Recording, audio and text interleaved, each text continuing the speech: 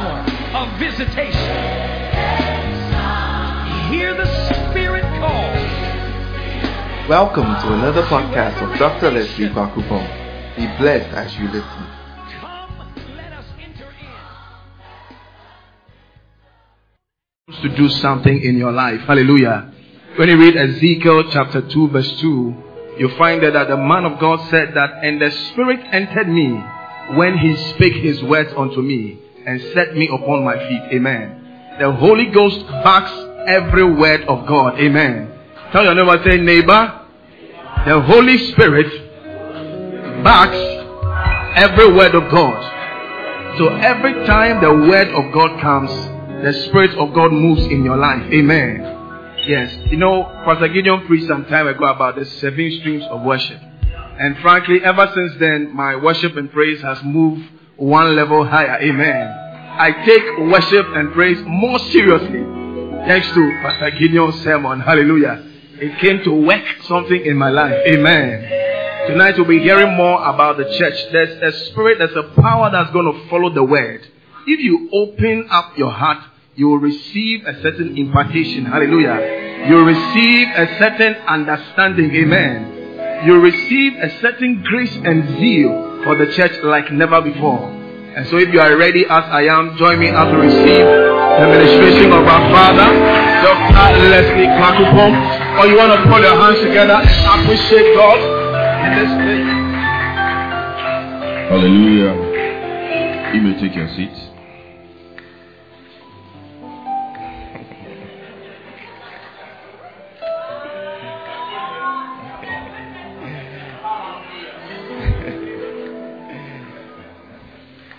Some of you don't understand why we are laughing. Hallelujah. How many of you are happy to be in church this evening? Wow. All right. So today we are going to continue with the series on the church. Today I want to deal with the subject of the church and the cult. The church and the cult. Hallelujah. Anyway, before I start, I want us to acknowledge the presence of our newlywed couple. Give us a wave. Give us a wave. Give us a wave. Sunday we'll introduce you properly, and I shall worry you on Sunday. All right. So I'm going to talk about the church and the cult. The church and the cult. Now, a lot of times when we talk about the word cult, our mind goes onto something occultic because of the word cult. Our mind goes onto something occultic. You see, today's message is meant to increase your knowledge level. Hallelujah. It may not apply to you as in it's choking you or it's speaking to your personal situation, but as I told you, growth means to add on. And today we are adding on to what we know. Hallelujah. Yeah, so we're going to talk about the church and the cult. The church and the cult. I'm sure you have a lot of online dictionaries and stuff like that. Somebody should read the definition of a cult. C-U-L-T. A cult is not necessarily occultic. Alright? Cult is not necessarily occultic. There are certain things that make a group become a cult. And a church can easily become a cult. Or a cultic church. There are pure cults, pure churches, and then cultic churches. Hallelujah. We don't want to be a cultic church. We don't want to be a cult. We want to be a church. Hallelujah. And so some of these messages are meant to be like immunization. We are inoculating the church. We are immunizing the church. Hallelujah. Because the truth is that a lot of churches that end up having cult-like tendencies, that's not how they intended it to be in the beginning. There are some that the leaders actually set out, and that is what they want. That is their aim right from the beginning. But most of the time, the whole thing just becomes some way after a while, simply because people just deviate from pure biblical teachings and all of that. Has anybody got the definition of a cult? Yes, Pastor Gideon. A small religious group that is not part of a large or more accepted religion, and that has beliefs regarded by many people as extreme or dangerous. Hallelujah. Yes. So a church can easily become a cult. Now let me give you the background of how denominationalism came. All right. With this series on the church, as I said, we'll be delving a lot into church history. We'll be going a lot into church history. We'll be going back to see how certain things came about, how certain things are what they are now, what the antecedents were. Now,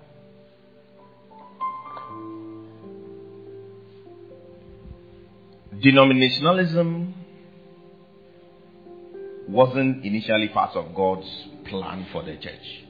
Hallelujah. God didn't plan the church with denominations in mind. He had one body in mind. That is why when you look at the New Testament, they'll say the church at Corinth. Corinth was like how Accra is. It was a city. They were all one church, just that they were meeting in different places. Hallelujah. So they say the church at Corinth, the church at Ephesus, the church at Rome. That's why Paul could write one letter to the entire church in a place, because they were all one. They were not different denominations. So denominationalism, that I am this and I am that, I am that, it wasn't part of God's original plan. So how did denominationalism come about? Denominationalism was a creation of man. Human beings created denominations, and it got to a time God just endorsed it. It's just like how God's plan for Israel was not for them to have kings, but they forced and God said, okay, you let me just endorse it for you. But denominationalism wasn't part of God's original plan. In his mind, it's like when you come to Accra, the whole church in Accra is one church, just meeting in different places. Nothing like charismatic, Pentecostal, Orthodox, and under Orthodox you have Presbyterian, you have this, that. That wasn't God's original plan. All of us were supposed to be one, believing one thing. One baptism, one Lord, one. That was his aim. Alright? But there are certain things that caused denominationalism to come about. And you see, one of them was doctrinal differences. I taught you, when I was doing the series on the word of God, I told you that doctrine means teaching. Alright? I gave you the difference between doctrine and dogma. When we say something is dogma, it is those things that you can't touch in Christianity. You can't change those things. It's like the moment you veer away from those things, we can't call you a Christian anymore. Those are dogmatic things. But we also have doctrines. Doctrines are teachings. Alright? And I even showed you ways of testing doctrine. I'm not going to test your remembrance of those things. I gave you, how many steps were they? How many steps were they? 5 steps. Alright, who will rattle them for me in 30 seconds? Somebody. We'll give the marks to your cell group. Yes, anybody to volunteer? The 5 steps. Test of origin, yes. What's the second one? Test of authority. Consistency with scripture. Whether it promotes spiritual growth. Whether it promotes godliness. Yes. So those are the 5 things you use to test any doctrine, any teaching at all. So doctrinal differences caused denominationalism to come about. When people had different interpretations of scripture. it resulted in, okay, no, this is not what this scripture means. This is not what this scripture means. Some people have interpreted certain portions of scripture and they've concluded that miracles have ended. Speaking in tongues has ended. So why should we speak in tongues in the church? This, that. So those who are speaking in tongues, this, you are in error. And then those who are speaking in tongues, no, we too, we have caught fire. We can't be with you, Charlie. Let us leave the people who are not ready to move with the flow of the Spirit. Let's go and do our own thing. So doctrinal differences, and then unwillingness to accept moves of God. Unwillingness to accept moves of God. This thing we call Pentecostalism, which has become a denomination. And now we have Pentecostal churches.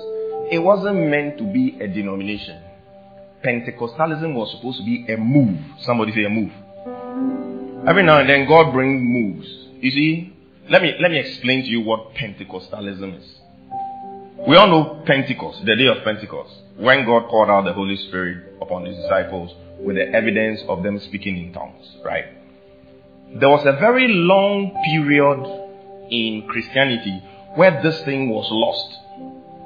Maybe if there's time during this series, I'll teach you about the church and error. There was a time the church went into serious error. Like what we were doing as church it looked nothing. I'm talking about centuries, so it looked nothing like what God intended it to be. Serious error. A lot of idolatry, a lot of things. On Sunday, I'm preaching on what I've entered, still in the series on the church. I know that the title sounds like a Chinese movie, but it's not a Chinese movie. I'm preaching on what I call Shadows of the Golden Calf. It's like some Chinese karate movie. Shadows of the Golden Calf.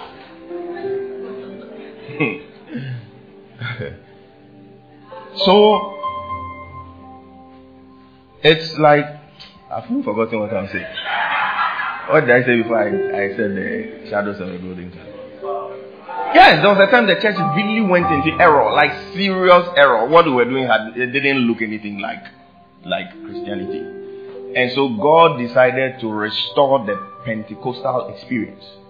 So somewhere, I've forgotten the exact century, there was a revival. It started on the Azusa Street with a man called William Seymour, a black man. Those days, for years, nobody had spoken in tongues on earth.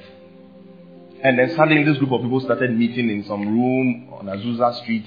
Suddenly the Holy Ghost fell upon them. One person began to speak in tongues. And then the thing just caught on like wildfire.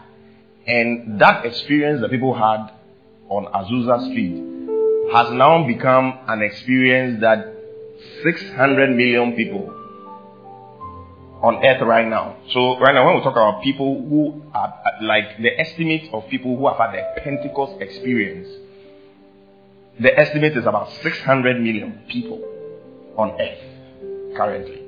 So when that revival came, there was a restoration of the Pentecost experience. So it was a move which was called Pentecostalism. Hallelujah. It wasn't meant to be a denomination. It was meant to be a move. So God was just restoring something to the body of Christ. But as usual, some people were steeped in the old way of doing things. They were not prepared to change. Hey, we're from this blah, blah, blah, things people are doing. That's not how we do things and blah, blah. And these people believed they had caught something genuine in all of that. So they had to separate themselves from the mainstream. And that was what became the Pentecostal move. But Pentecostalism wasn't supposed to be a denomination. It was supposed to be a move. It was supposed to be a revival.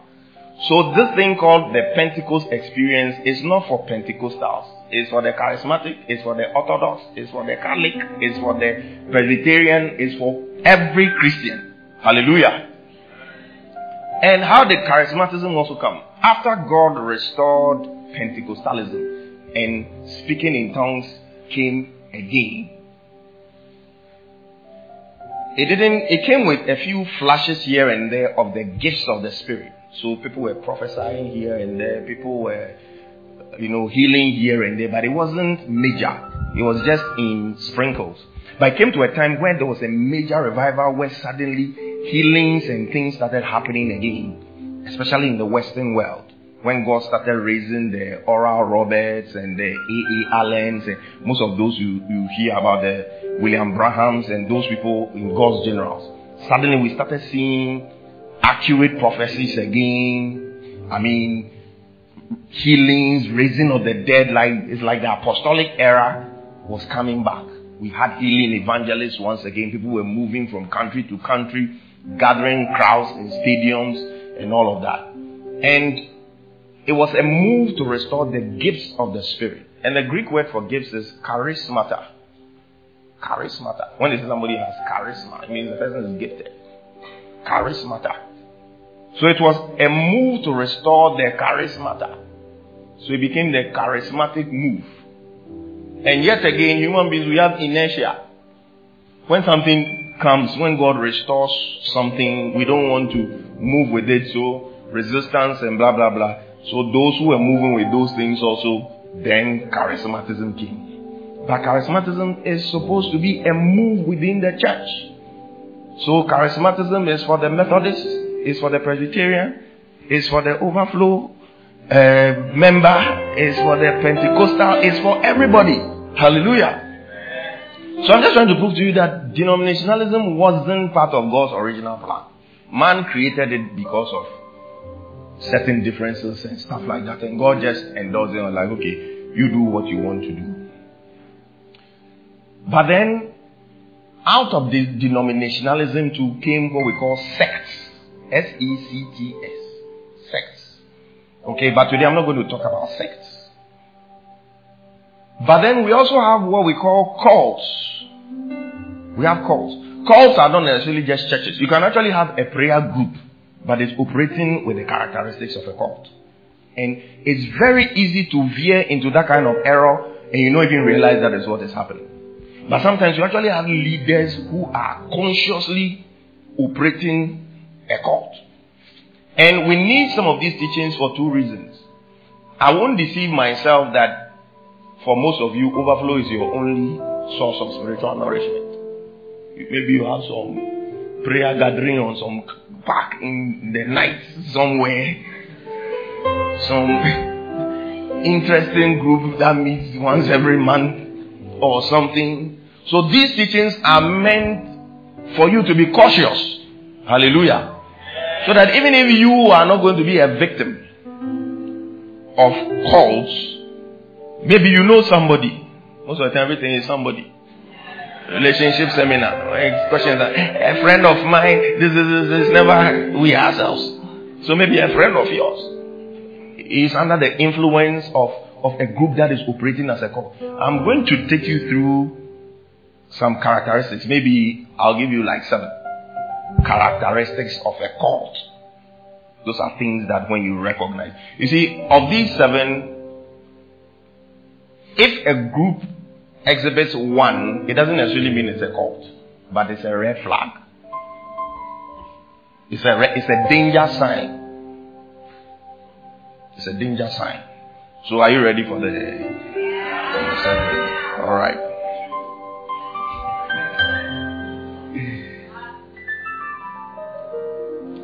So the first characteristic of a cult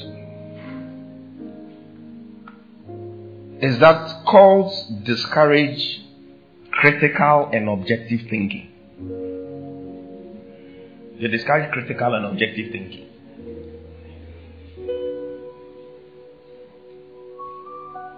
Because you see, at the end of the day, the whole aim of a cult is control.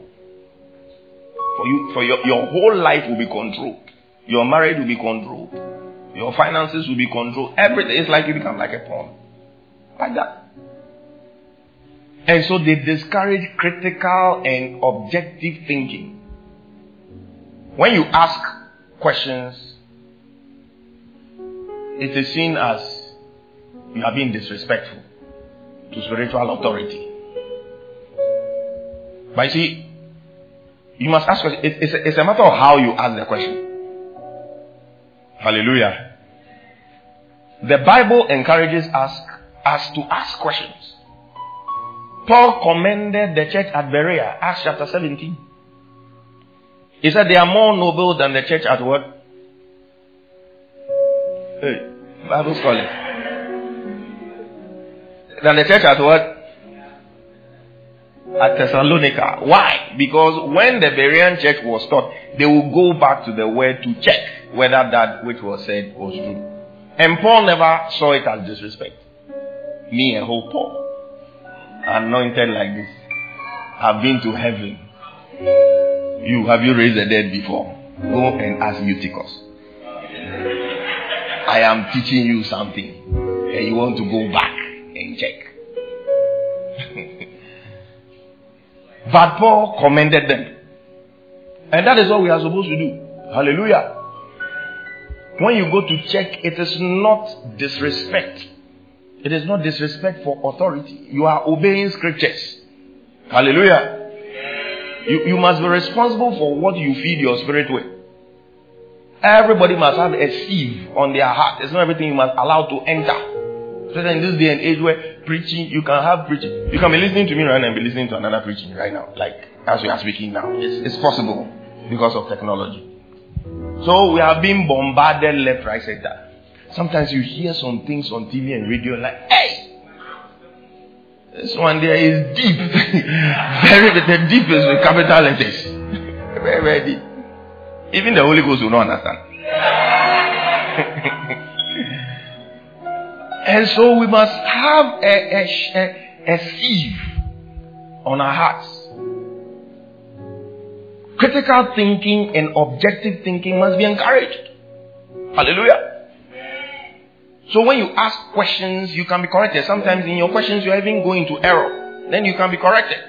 Bring the person. But you can't suppress critical thinking. You can't let. It's like in some places you are not allowed to think for yourself. Just be fed. Take what has been said.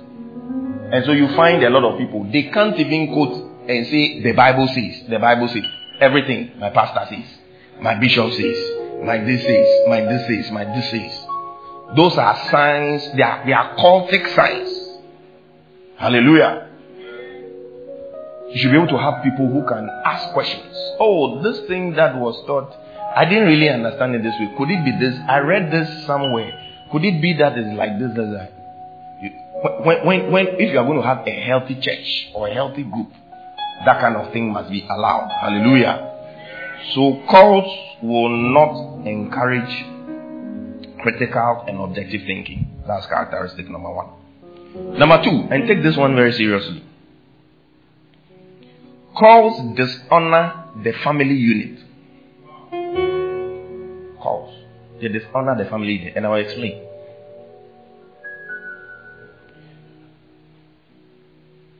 You see, if you are anywhere and you are made to think like family is not important, doing the work of God is more important than family. Those kind of things, you need to watch it. Hallelujah. It's God who instituted the family system. Hallelujah. Cults have a way of making you feel like, and the whole idea is that you should be detached from the very people who can snatch you out of it. So that even when you are moving into error, there's nobody. It's like you are detached from friends, you are detached from family, you are detached from everybody, such that the control can be full. Are you getting the point I'm making? It's like family is not important. Oh, parents, children, those kind of things. When you see such teachings, it's like everything is about the group, everything is about the group, everything is about the group. It is dangerous. When children are taught to obey the leader more than their father, the one who gave birth to them and pays their school fees and make sure they are alive. When women are encouraged not to respect their husbands but to respect the leader, when you see certain things, it's a problem. Hallelujah. You see, The Bible says you should respect those that have rule over you.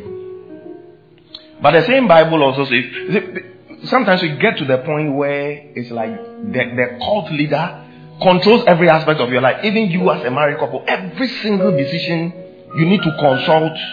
And I don't know where they get the energy and the time to control all the people like that.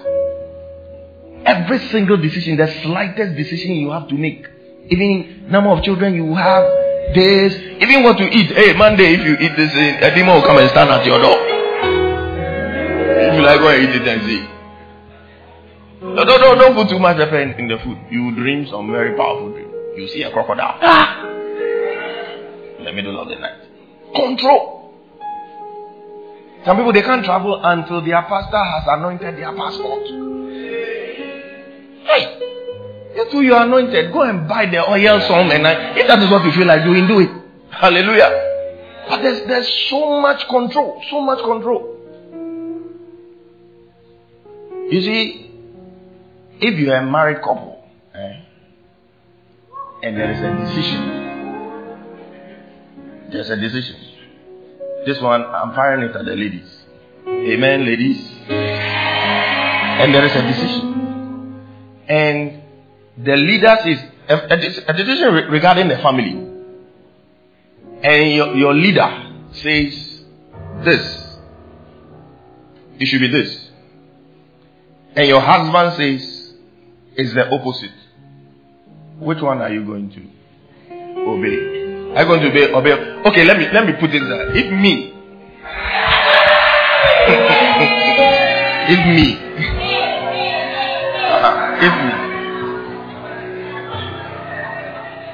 So, mommy, assuming you are married in the church.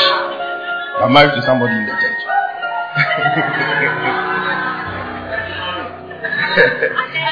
Yes, you. I'm talking about you. Assuming you were married in the church. You were both in the church, right? Or okay, you are married. Maybe he's not even in the church or something.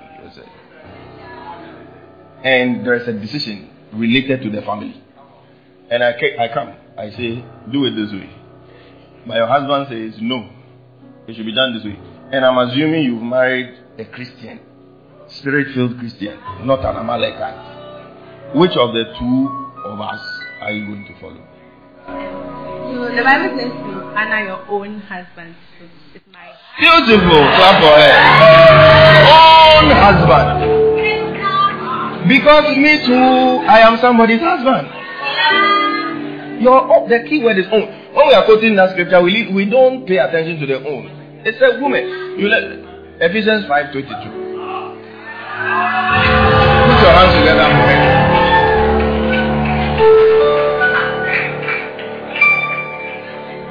Let's read it together. Go. Wives, submit yourself to your own husbands as unto the Lord. Your own. So me too, I'm somebody's husband. Hallelujah. Yes. I mean, some of these things may sound funny, but it's scripture. The scripture. You see, that is why you must marry correct guys. Go and take an Amalekite, he will lead you into the path of unrighteousness. Hallelujah. Yes. So the family unit must not be disrespected at all. You can't be more loyal to your pastor than you are to your husband. You can't be more loyal to your pastor than you are to your wife or to your children. When you see such tendencies where you are encouraged to do those things, it is a sign of a cultic church. Number 3. Cults isolate their members. So as I said, they try to cut you away from a lot of things. Family, even the larger church, like the body of Christ as a whole. There's a way in which you can be cut off from the rest of the body of Christ. You know how that can be done? You are not allowed to attend any meeting that is not from your church. So even if Joe Metal is having worship program at National Theatre, no, don't go. We have worship in the church here. So you can't go to Jome. No. You can't go for Jome. Oh, there's a conference, Love Revolution conference or Impact or whatever. Hey, no. Why should you? Aren't you being taught here? Aren't you satisfied with what you have been? You can't say anything. So, it's like that. Calls, they aim at isolating. It's like you're alone. And it's all because the aim at the end of the day is control. So you are cut off from everything. Sometimes you even be told, don't listen to any other message apart from your pastor's message. Hey, sir. It's enough. It's enough. Don't listen to any other. You shouldn't have anything on your pen drive that is not the voice of your pastor. Those are signs. The church may not be a cult here too, but if it is not checked, you can easily get into that realm where you become a cult. Nobody is the repository of all the anointing in this world. Hallelujah. Nobody. So in this church, you are allowed to listen to other preachers. Hallelujah. Make sure they are preaching good and preaching correct. So isolation, the people are isolated. There are people who are in cultic churches and they are totally isolated from their family. It's like, and sometimes they use, this manipulative thing. Hey, your mother is a witch. Your father is this, that. So they start fighting with everybody. And the very people who can influence you enough to pull you away from their influence, they try and just cut you away from all of those things.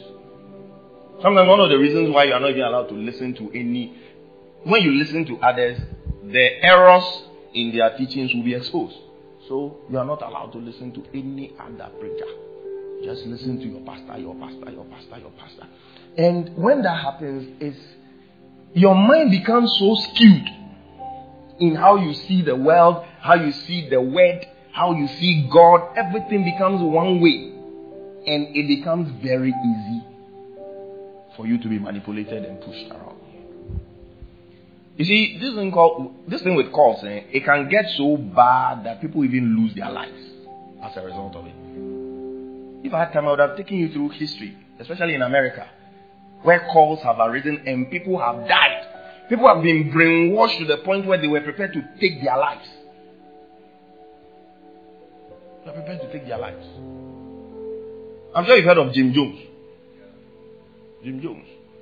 And most of the time, these people, they are some handsome, charismatic guys, like they have a lot of charisma. They know how to talk. I was listening to Jim Jones talk, like a recording of one of his preachings. I was like, what? This one, if you are not strong, you go and follow the guy. Like, he knows how to talk. At the point he was like, when something good happens in your life, you say, Jesus did it. What do you mean? I did it. That's how no. You are sure? Go and watch multi-TV. When they are praying for people, they finish praying for you, say, maybe. Haven't you seen some before? Maybe.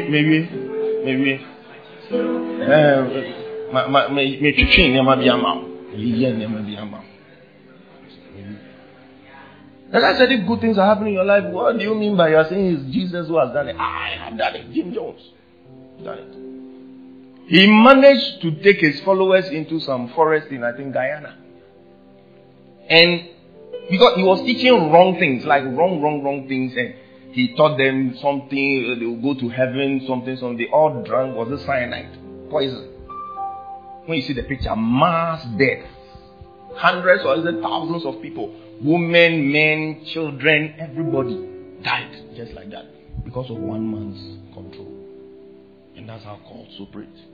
And most of these people, it was either like a whole family that has been detached from the rest of their world. They were completely, they were in a forest, like they weren't allowed access into to the real world. They were just there, being pumped with this man's wrong, false teachings. That one happened recently. Okay, as recently as the 90s. Many of you were not born then. It's called David Koresh, Waco, Texas. There's even a movie on it. And when you watch the movie, you'll be disgusted at some of the things these people were doing. They also killed themselves. They were waiting for the second coming of Christ. So let's all die. You know, anybody who comes and gives you a date, that this is the date Jesus Christ is coming, watch the person again. No correct preacher with the Holy Ghost in him will actually stand and tell you that on 26th February 2019, for you know I'm prophesying, you know. On that day, Jesus Christ is coming. Nobody can predict it. The Bible even tells us that the angels don't know. Even the Son, he doesn't know. Maybe while he was on earth, he didn't know. But I don't know when he went to heaven. He's been sitting close to God. Charlie, give me the filler. And one thing I know Jesus is good at is convincing God. That has been his full-time ministry since he died. Convincing him to do the things that he's been doing for you. Hallelujah.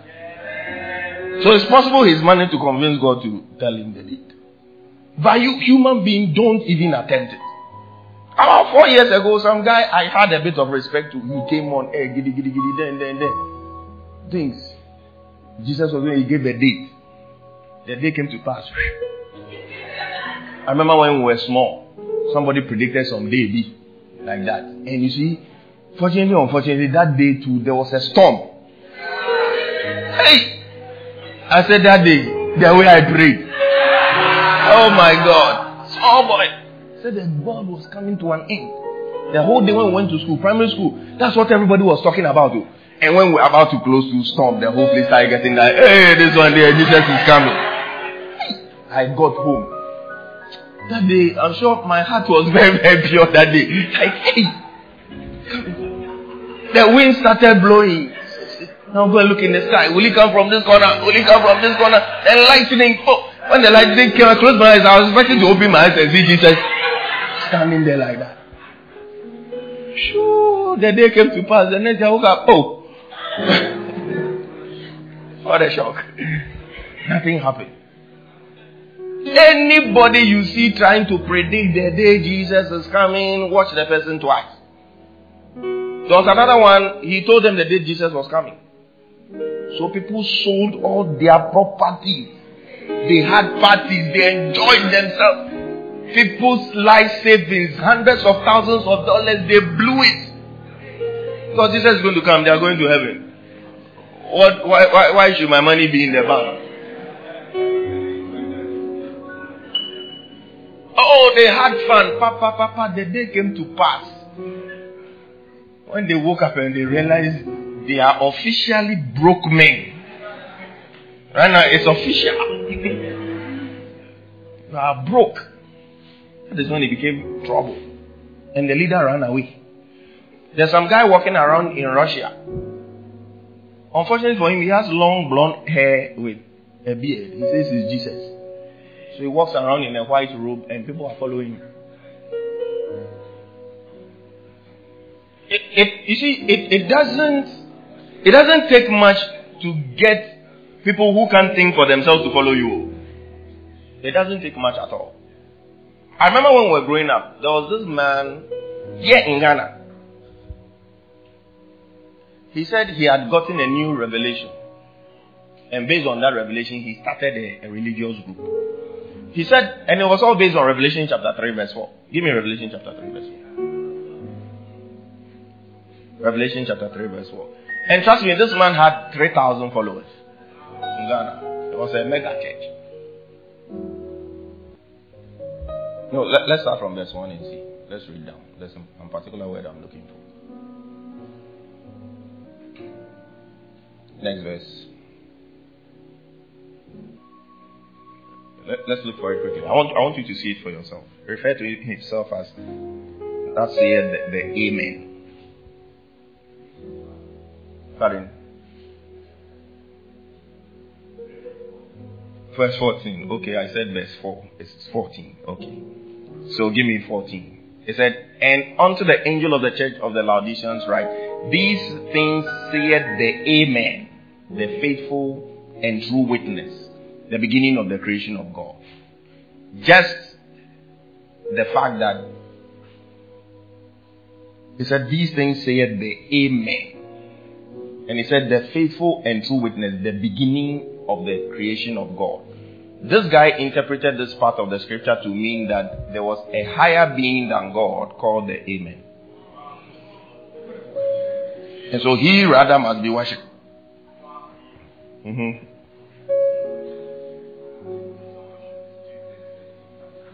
And you see, there's no time for me to explain this scripture. It's a lot of things. It's deep. So maybe another time.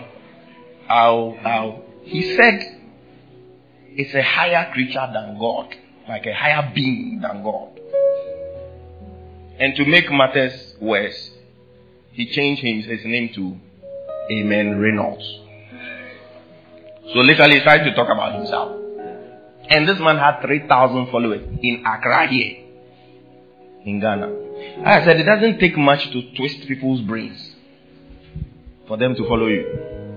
If everybody is following God and you have found a higher being, Charlie, you're on a different plane altogether. So they isolate their members. And they find ways of penalizing those who go away. It's like when you seem to be drifting away a bit. When you start interacting too much with that, they find ways of penalizing you and making you feel like there's something wrong with you. So there are strict rules. You marry within. Church, you can't go and marry somebody. No. You can't go and marry somebody else. If you begin to a pastor will destroy the relationship right now. You tell you one or two things. Hey, I see a pig chasing him. The Lord opened my eyes. I saw 2 demons standing at his gate. If you like, go into the house. You spoil it fast. All because of control. They don't want you to have any interaction with the outside world. When you hear a pastor say, if you leave me, it will never be well with you. If you leave my church, if you leave my covering, it will never be well with you. That is a cultic pastor speaking. All of us, we are under the shadow of the Almighty. Hallelujah. All under the shadow of the Almighty. Yes, we are the shepherd. This is a bad. As for the covering, the main covering is from above. Hallelujah. Once the person is living and he's still under the covering of the Almighty, he's still safe. That's the bigger canopy. Still safe. When you hear somebody talk like that, be careful.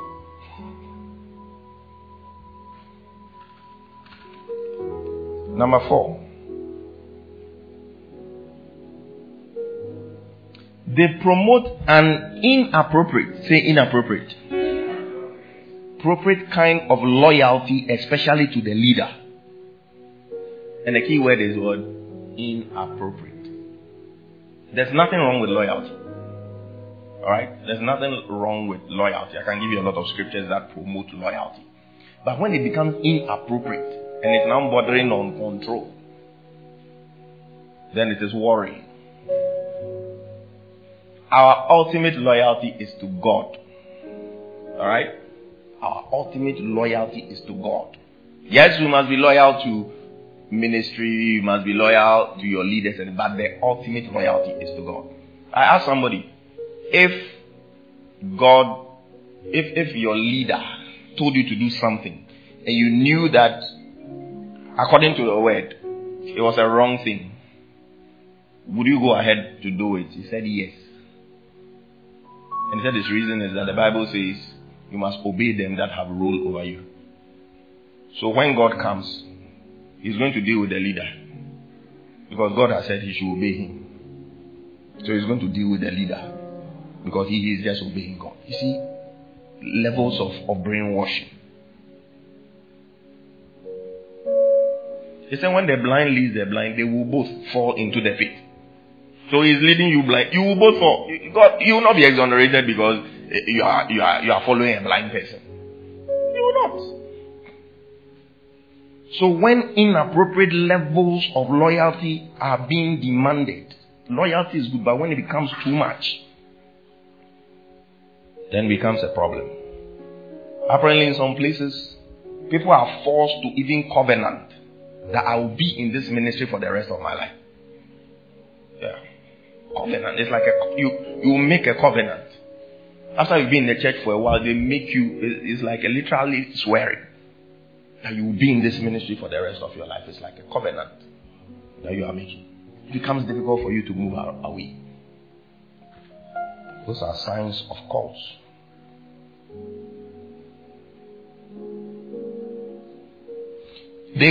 Number 5, they cross biblical boundaries and lines of behavior, and they twist the Bible to explain themselves. They cross biblical boundaries and lines of behavior, and they twist the Bible to defend themselves. So they cross biblical boundaries of morality. I heard a very shocking story. There's a church where the pastor actually preaches that having sex amongst yourselves is not wrong. The whole love thing has been taken to demonic levels. So just like how we all say, shake somebody, hug somebody, say something nice to somebody.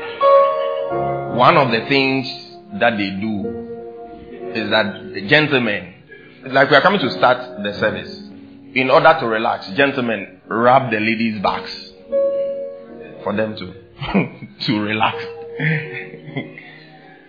And apparently they do these things gradually. It's not like right from the beginning they are stripping naked and doing all sorts of things. They break the boundaries gradually. So it will start with that, then inappropriate touches start coming in and all of that. The time you realize you are open to, it's like a all for all kind of thing. They say it's love. You are showing love to each other.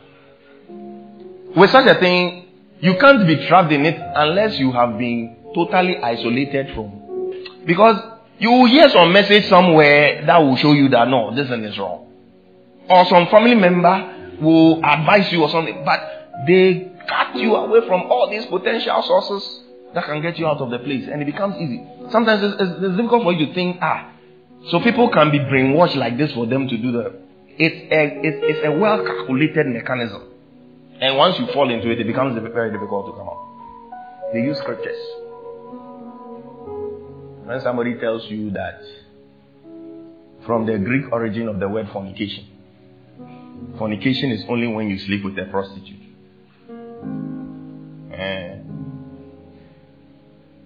Somebody has taught that before.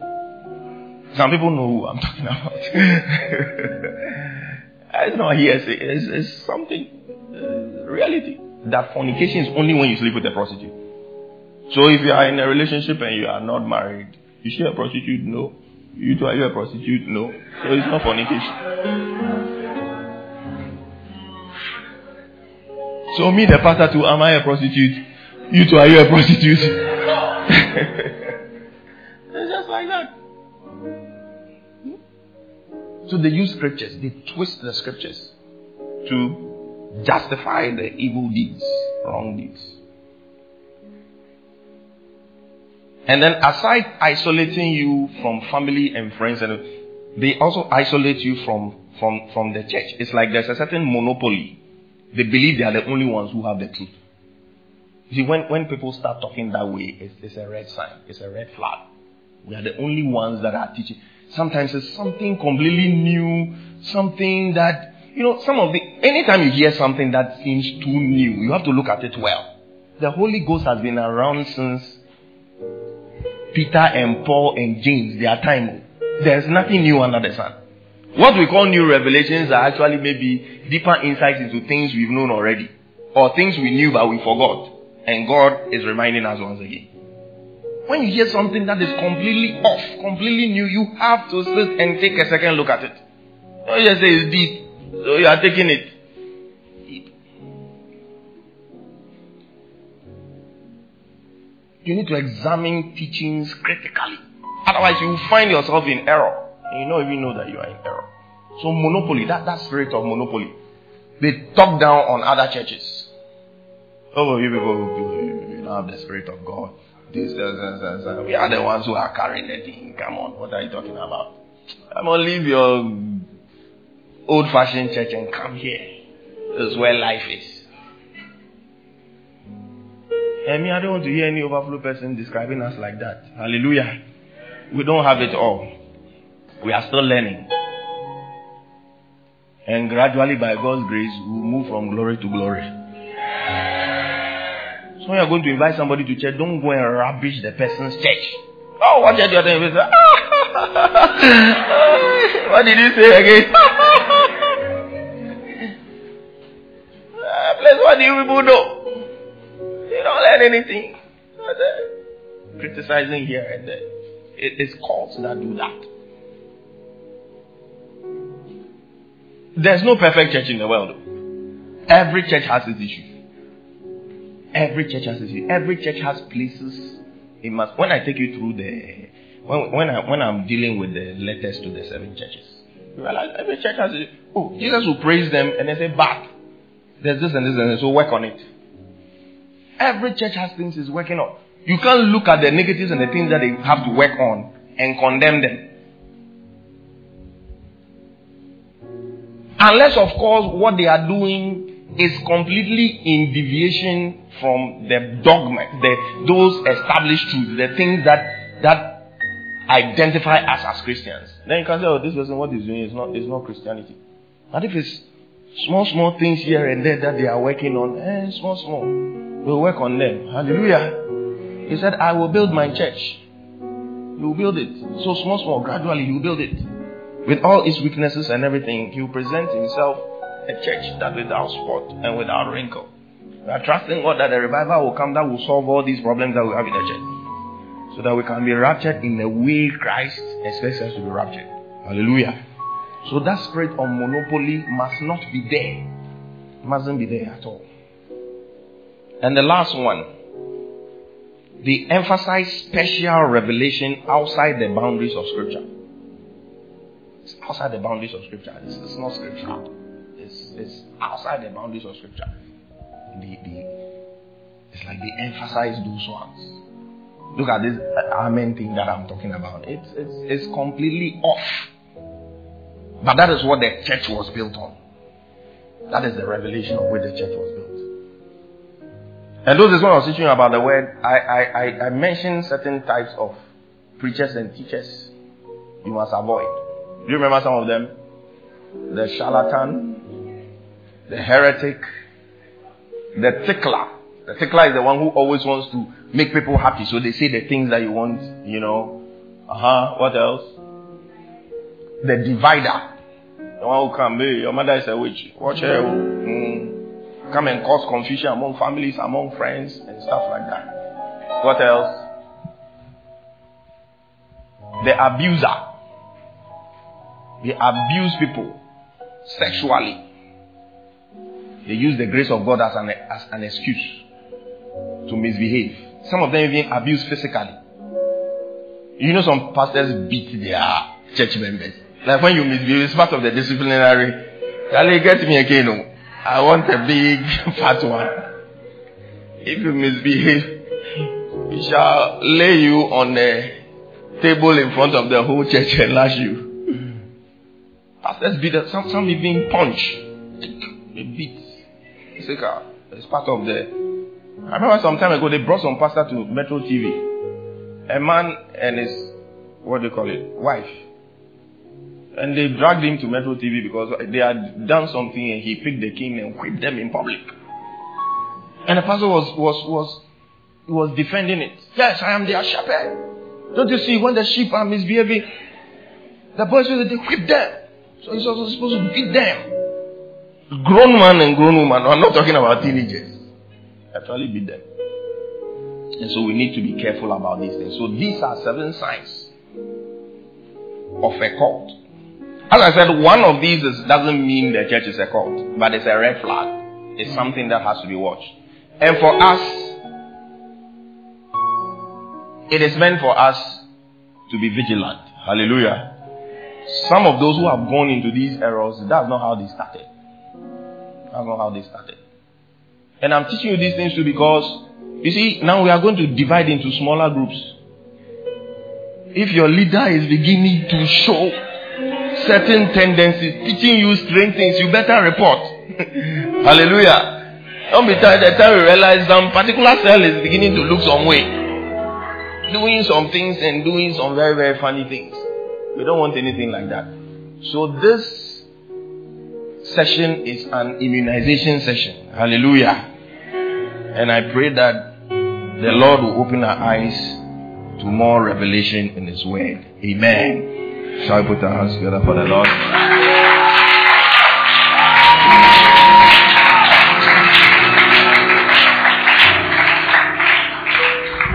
Shall we pray? We just want to spend 2 seconds praying for the church. We want to pray that Lord preserve us from error. Yes, we've started well. We've started on the right principle. Let's stand to our feet and pray. We want to pray that Lord preserve us. Let godly principles continue to remain in this ministry. Help us not to move into error. Help us not to deviate into error. We want to silence every voice of the deceiver. Any voice that shall come to deceive us onto a wrong path. We want to pray that Lord preserve us, preserve us, preserve us, preserve us. Let everything that we do be within the confines of your word. In the name of Jesus Christ of Nazareth. May we not be like a cultic church. May we be a pure church with our ultimate loyalty to God Himself, with our ultimate loyalty to Jesus Christ Himself. Let your hand continue to rest upon us. Let your grace be sufficient for us, and let your strength be made perfect even in the times of our weaknesses. Just lift up your voice and pray. In the name of Jesus.